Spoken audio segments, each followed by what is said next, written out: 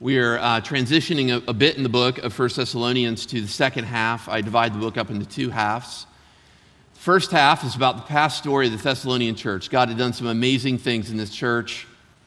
Paul tells us in chapter 1 that it was evident that God had called them to salvation. Their testimony was so powerful that it was trumpeting out all throughout Macedonia and Achaia, all the provinces around them. Not only had he converted them in the past, their faithfulness was proven by it holding firm in the face of much affliction. This affliction came from wicked men and women in the city of Thessalonica who were punishing them. But then Paul is able to successfully show us it not only came from wicked men and women, it came from Satan himself.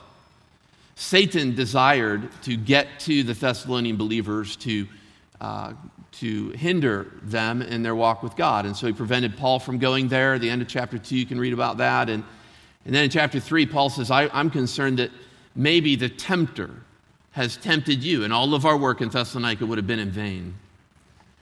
And so that leads Paul to pray a prayer for them, to thank God for what he's done in the past. But then chapter 4, the Thessalonian story that Paul's concerned with now moves to the future. Okay, so the book is divided into two sections, in my opinion, the past, the future. As you come to the future of the Thessalonian story, Paul's got many exhortations he wants to give them. Many imperatives in the second half, chapters 4 and 5. You'll see a lot of imperatives. I think these imperatives, in my opinion, can be summarized in about 6 different ways that we'll look at in the course of the next several sermons. These 6 characteristics of Christian behavior that Paul expects or longs for them shows them and us that God's plan for believers is more significant than conversion and initial faithfulness. But he wants us to grow more and more. And so as we go through these 6 significant characteristics of Christian behavior in the next several sermons, I think it will be true that for many or most of us, there will need to be growth in these 6 areas. The areas are personal holiness, brotherly love, Christian hope in the return of Christ, diligence, harmony in the body, and finally, enablement of the Spirit of God.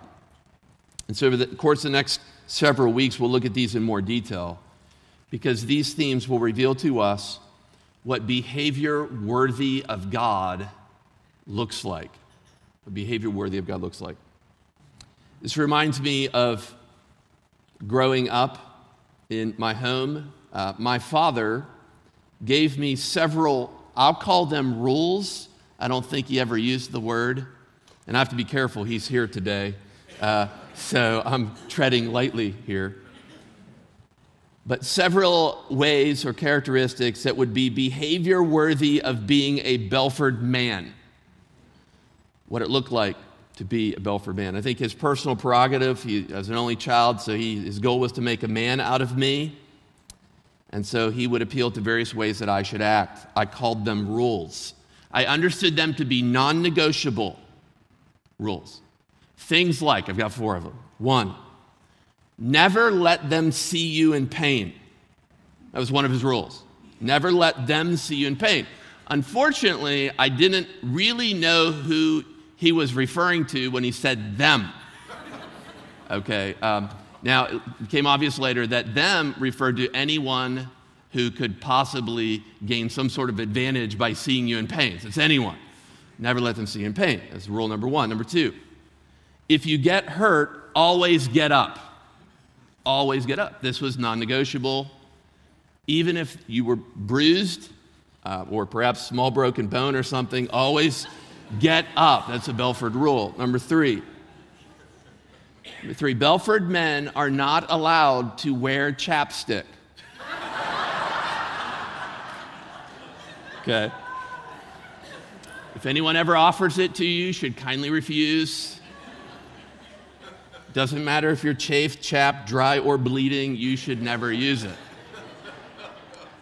Okay, number 4, you should always refuse lotion of any variety. It's a sign of weakness if you ever use lotions, especially if they make you smell like a girl. So, these were rules of what behavior worthy of being a Belford man represented. As we come to 1 Thessalonians, Paul lays out behavior worthy of God. This is what it looks like. His marks are also non-negotiable, and they are only possible through the Holy Spirit of God, the one we've been talking about all day today.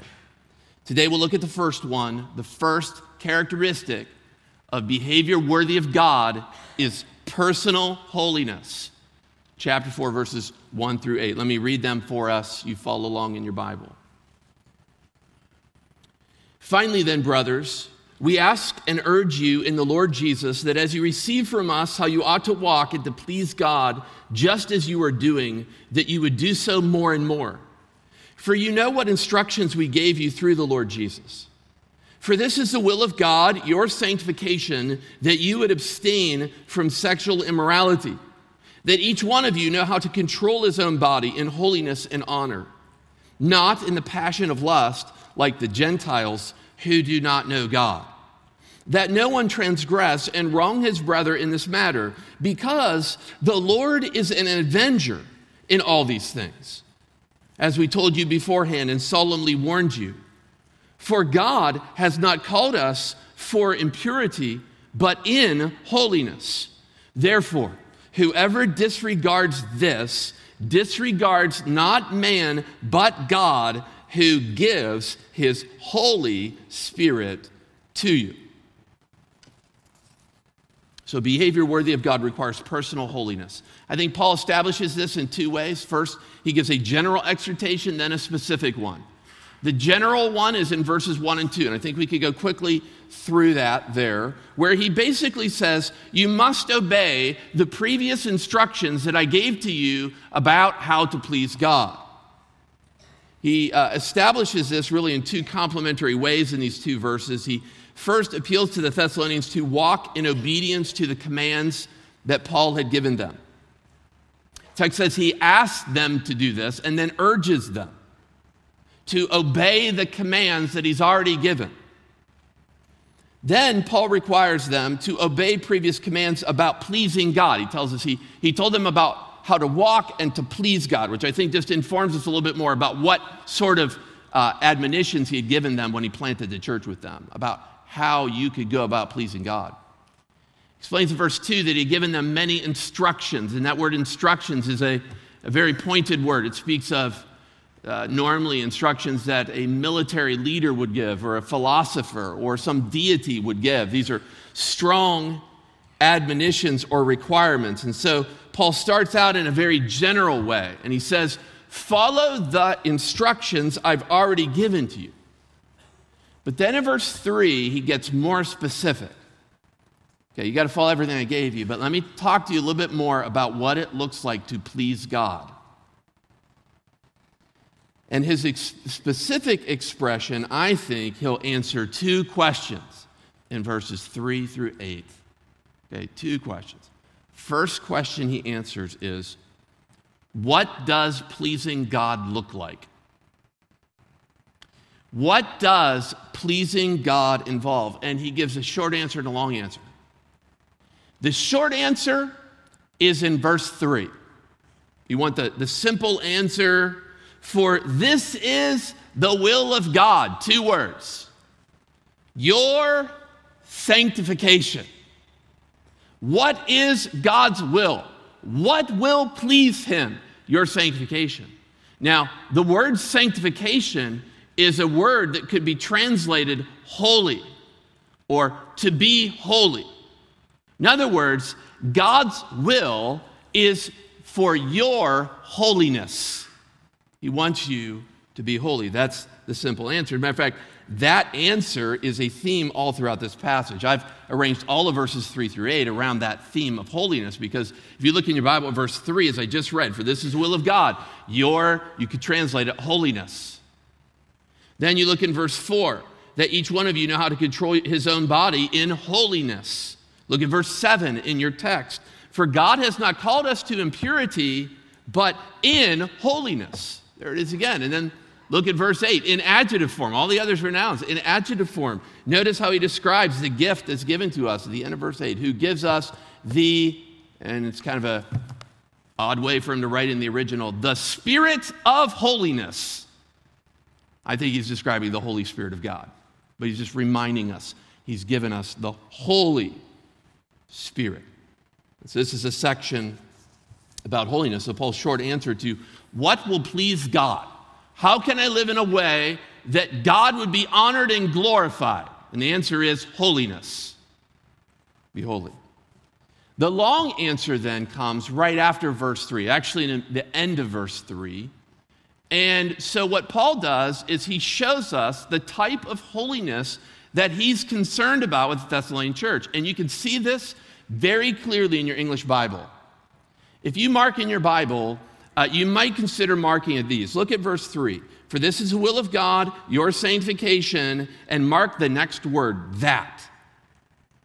That you abstain from sexual immorality. Look at verse 4. That's the second way he describes holiness. So you've got the word that in verse 3, that you abstain from sexual immorality. Verse 4, that each one of you know how to control his body in honor and holiness and honor. And then look at verse 6, that no one transgress and wrong his brothers. So what Paul is doing is he's showing us, he's describing kind of in an appositional way what holiness he's concerned about. He says, let me talk to you about it in 3 ways. The sort of holiness I want you to evidence. And so I want to look at these a little closer, this longer description of what God expects. First, being holy requires refraining from immoral behavior.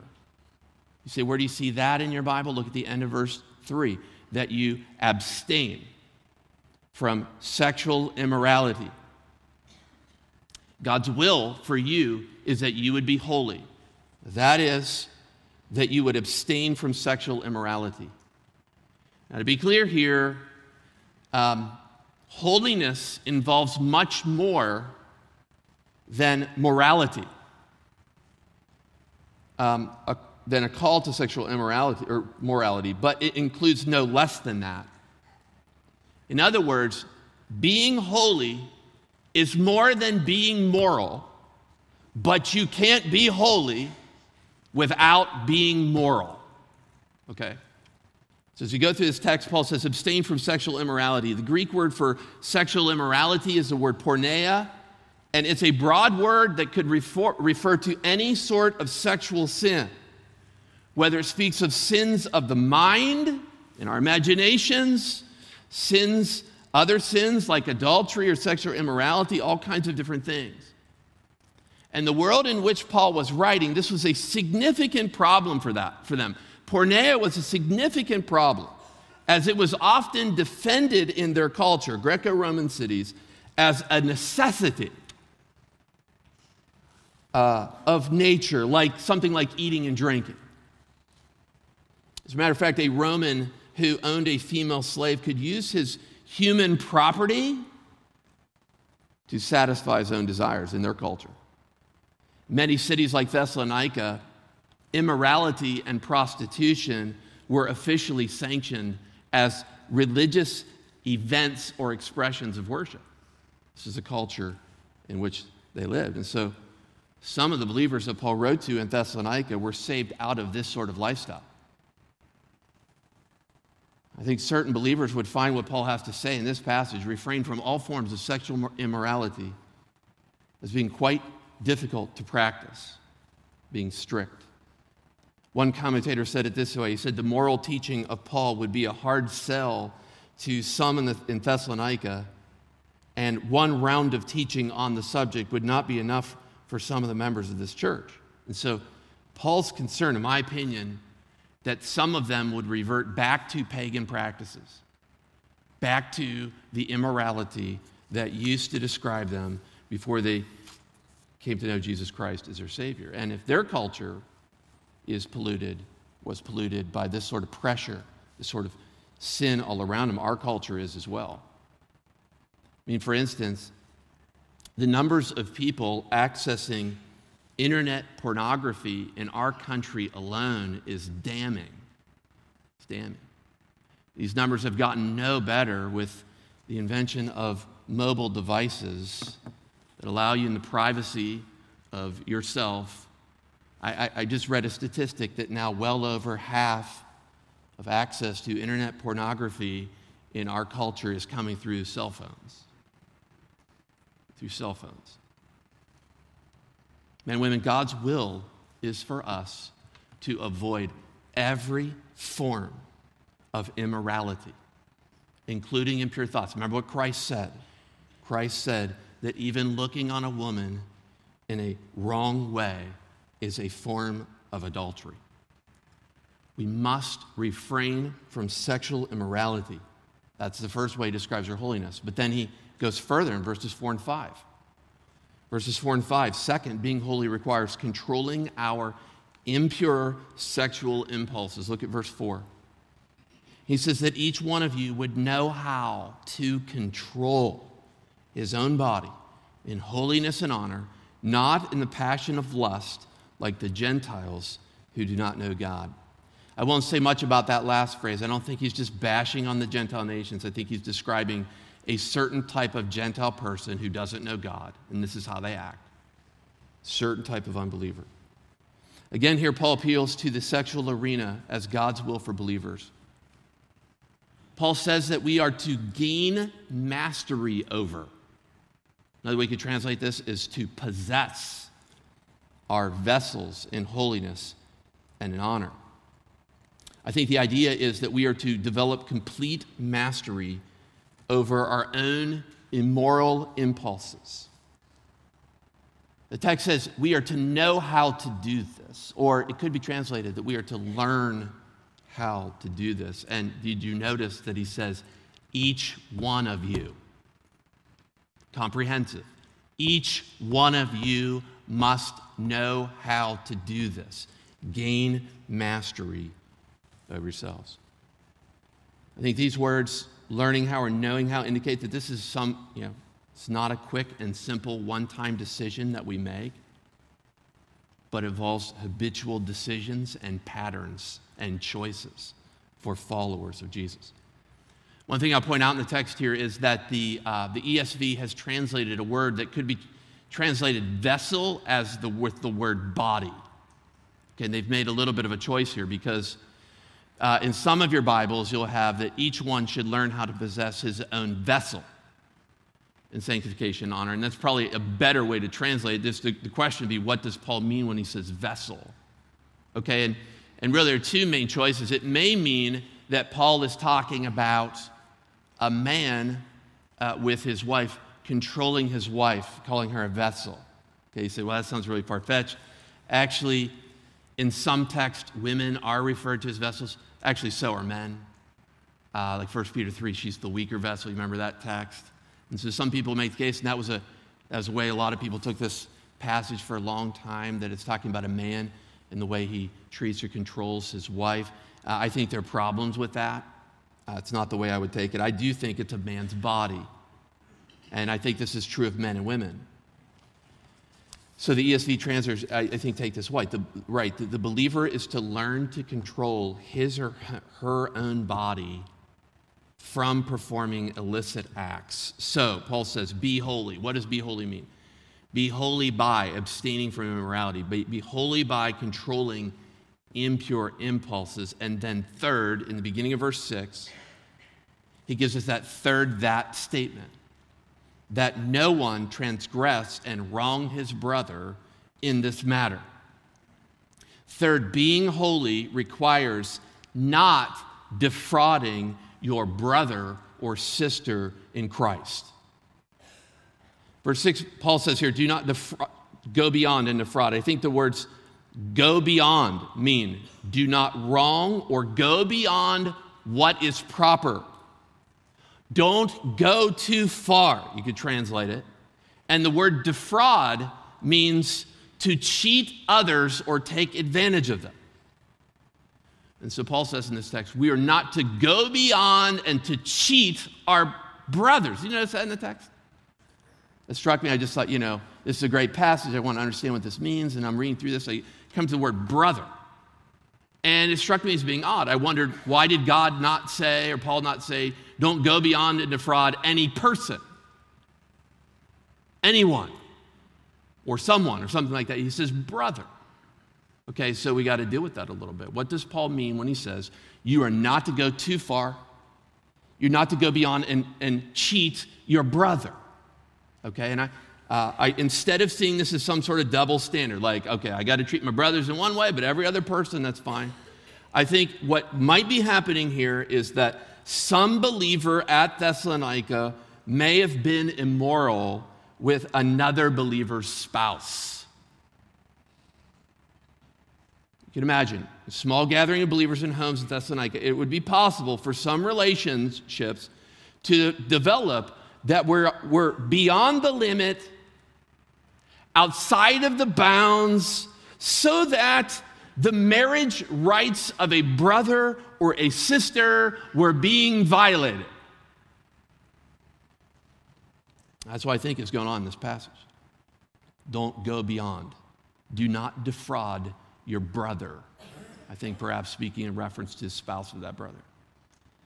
And so let me make a few applications for us as a church, and I would encourage you to pay close attention. These are great things for us to hear, great things for us to consider, and great ways for us to pray for ourselves and for other brothers and sisters in this church. Number one, if you feel yourself being drawn to a person within this assembly who is the spouse of another believer, you need to end the relationship or add restraints and accountability in your interaction with that person. I encourage you, talk to the pastors. We would love to help you. We would come alongside of you. If you feel yourself drawn to the spouse of someone in this assembly in an illicit way, you need to stop and you need to seek help. God's given us the Holy Spirit. This text says, do not go beyond. Defraud your brother. Second application. We must avoid any actions intended to seduce or allure the husband or wife of someone within our community. Things like flattery, touch, flirtation. We must avoid actions intended to seduce or lure the spouse of another here.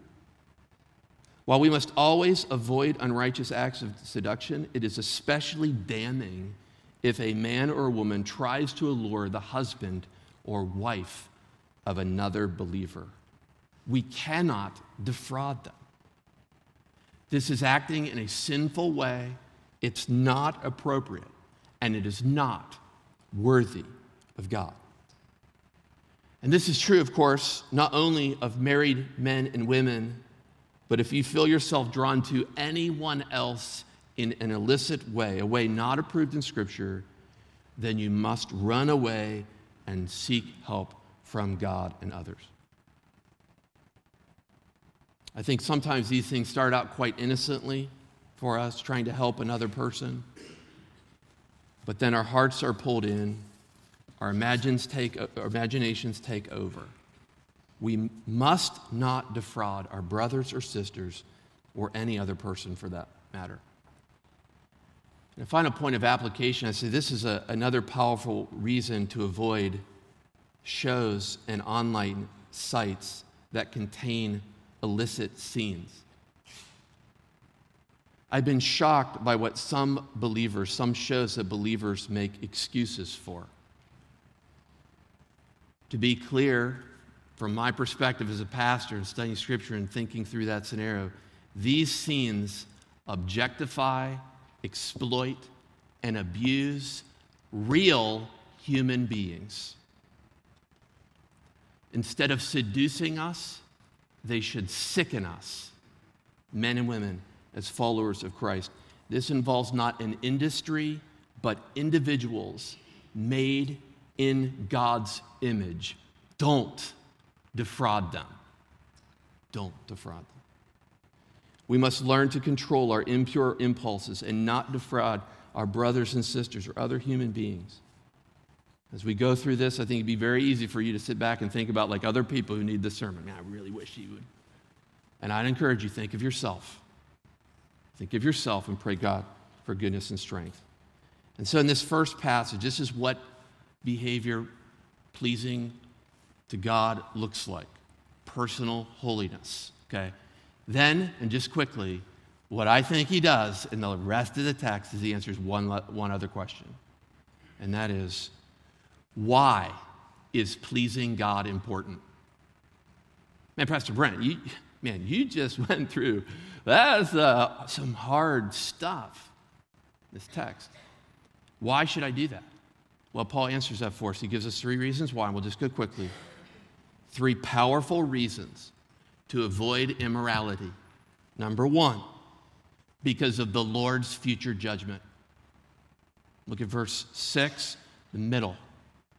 Because the Lord is an avenger in all these things. As we told you beforehand, and we solemnly warned you about this.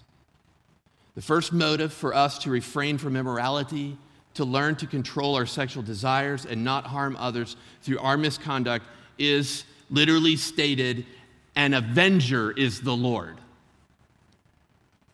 Paul could have appealed to all kinds of different consequences for the Thessalonians about why they shouldn't be immoral with people around them. Physical consequences, things like AIDS or diseases or illegitimate pregnancies, or emotional consequences, things like guilt and fear and shame and conviction or social rejection. But he is most concerned in this text with the eschatological reason. Jesus will avenge this sort of offender. And I think it might be someone who's ripping off a brother or sister in a spouse sort of relationship. Jesus is the ultimate avenger in that sort of situation. Sometimes I think the English words vengeance and avenge carry with it the idea of vindictiveness or seeking revenge, but that's not true of the Greek word that's here. The Greek word behind avenger means it's Jesus' nature to bring about justice in these matters. Jesus will take care of this sort of person. If a married believer is wronged, Jesus will take care of it. He's an avenger. He will bring justice. I liked how one person described this, one commentator. He said, in a world where evildoers all too often unjustly oppress others, seemingly without penalty, it is comforting to hear about a future day when an avenger will come and will take what is wrong and make it right. That's Jesus. He's the ultimate avenger who will make these things right in the future. So don't be immoral, because Jesus will be the judge. Second reason, because of God's former call. Verse 7 says, for God has not called us for impurity, but in holiness. So we should avoid immorality because of God's former call in our lives. And we won't take a lot of time to establish this. But in verse 7, what we learn about holiness is it's more than a call to a future attitude. What Paul does is he traces it back into our past. And he reminds them that, when you were called to Jesus Christ as Savior, you were called to holiness. You were actually called in holiness, which makes me think that what Paul's describing is the holiness of Jesus that is transferred to us. I love 1 Corinthians 1:30. You could read it sometime, write down that reference sometimes, that says that for Christ has been made to us. And Paul goes through a list of 4 things: redemption, wisdom, righteousness, and holiness. I think what Paul's describing in this passage is the fact that when you accepted Jesus Christ as your Savior, Jesus' holiness was given to you. It was a gift, just like righteousness, so that we stand in his holiness, his moral perfection. And so what's Paul doing in verse 7? What's he reminding them? Here's another reason you should avoid immorality. When God called you, he made you holy in Jesus Christ. He called you, he did not call you in an impurity. He called you in a holiness. I think he's talking about Christ's holiness there. And then the third and final reason why we must avoid immorality is because of the Spirit's present nature, verse 8. Finally, we should strive for holiness because to disregard these commands is not to disregard Paul, it's to disregard God himself. When we choose immorality, moral practices, we reject God. When you choose to reject the instructions I give you this day about holiness, you are actually rejecting God. And you are rejecting the same God, I love how this text ends, the same God who gave you a gift.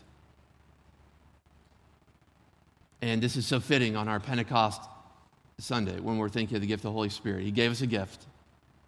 It's the God who gave us the Holy Spirit, the Spirit of holiness. And so what I think he's saying here is we must be holy because of the Spirit's indwelling nature for us as followers of Christ. It's interesting to me that as we've gone through this text and talked about behavior that's worthy of God, that Paul calls the entire Godhead into this discussion.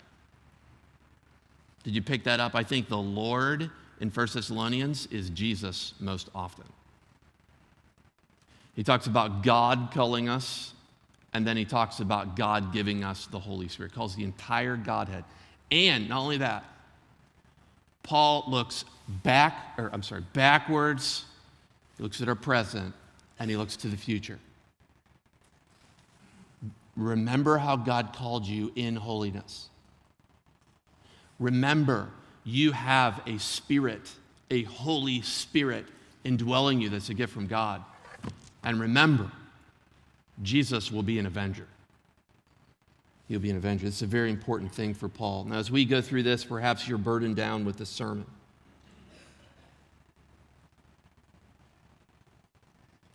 I want to remind you how this book closes. It'll be several weeks before we get there. So I think when you would be originally reading this, read these verses, the comfort of chapter 5 would come very quickly. So I want to take you to it as well. That's how we'll end.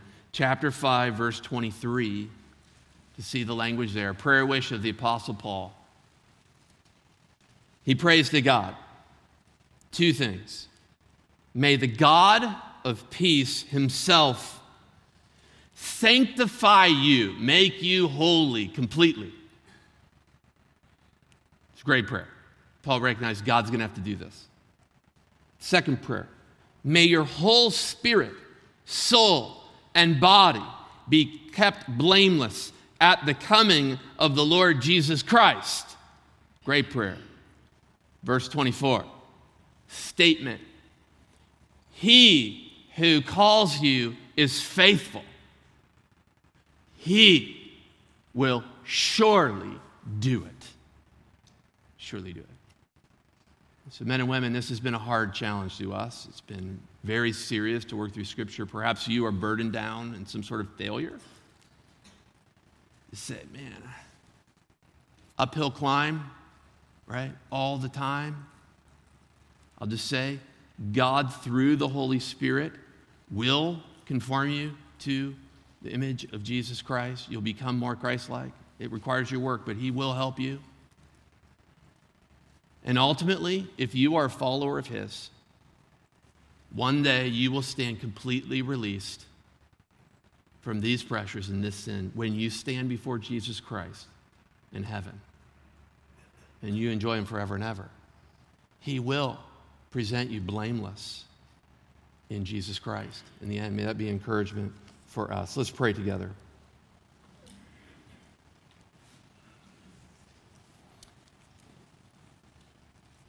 Father, as we go through this text, we recognize that holiness is behavior worthy of God. We know that you've given to us the gift of holiness in Jesus Christ, our Lord and Savior. You've transferred that to us. We are holy in him. But we also know that we are called to holiness. And so I pray that my brothers and sisters in Christ in the room here today would know that if they are a Christian, they have the Holy Spirit, and that He will carry them through. He will give them strength and help, and in the end, if they are a follower of yours, we will be presented blameless before the Lord. One day, at the coming of the Lord Jesus Christ, we will be sanctified completely. And might that future assurance bring us hope and comfort today. In the meanwhile, we thank you. We thank you for these 3 reasons that you've given to us not to be immoral. Lord, help us to recognize and know that the Lord is an avenger, and that you have called us in the past, and that you've given us the Spirit to help. And I pray, dear Father, for any brother or sister here today who might feel these pressures, maybe temptations, allurements to people, not their spouse. I pray that you would give them humility to address that in their own heart. May they not be surprised because of the deceitfulness of sin and how it can just creep in and the weakness of our own flesh. But Lord, I pray as well that you would give them wisdom and encouragement and help them pursue their spouse, their own spouse. Lord, I pray that if there is some here today who feel strong temptations toward any other person that would be beyond the scope of what the Scriptures call us to do, I pray that they would as well admit that to you, repent of that. I pray that you give them grace and strength, give them, through the Holy Spirit, victory. And I pray, Lord, that you would do these things for the glory of your own name. We thank you for this call. Lord, help us this week to walk in a way that is worthy of you. In Jesus' name we pray. Amen.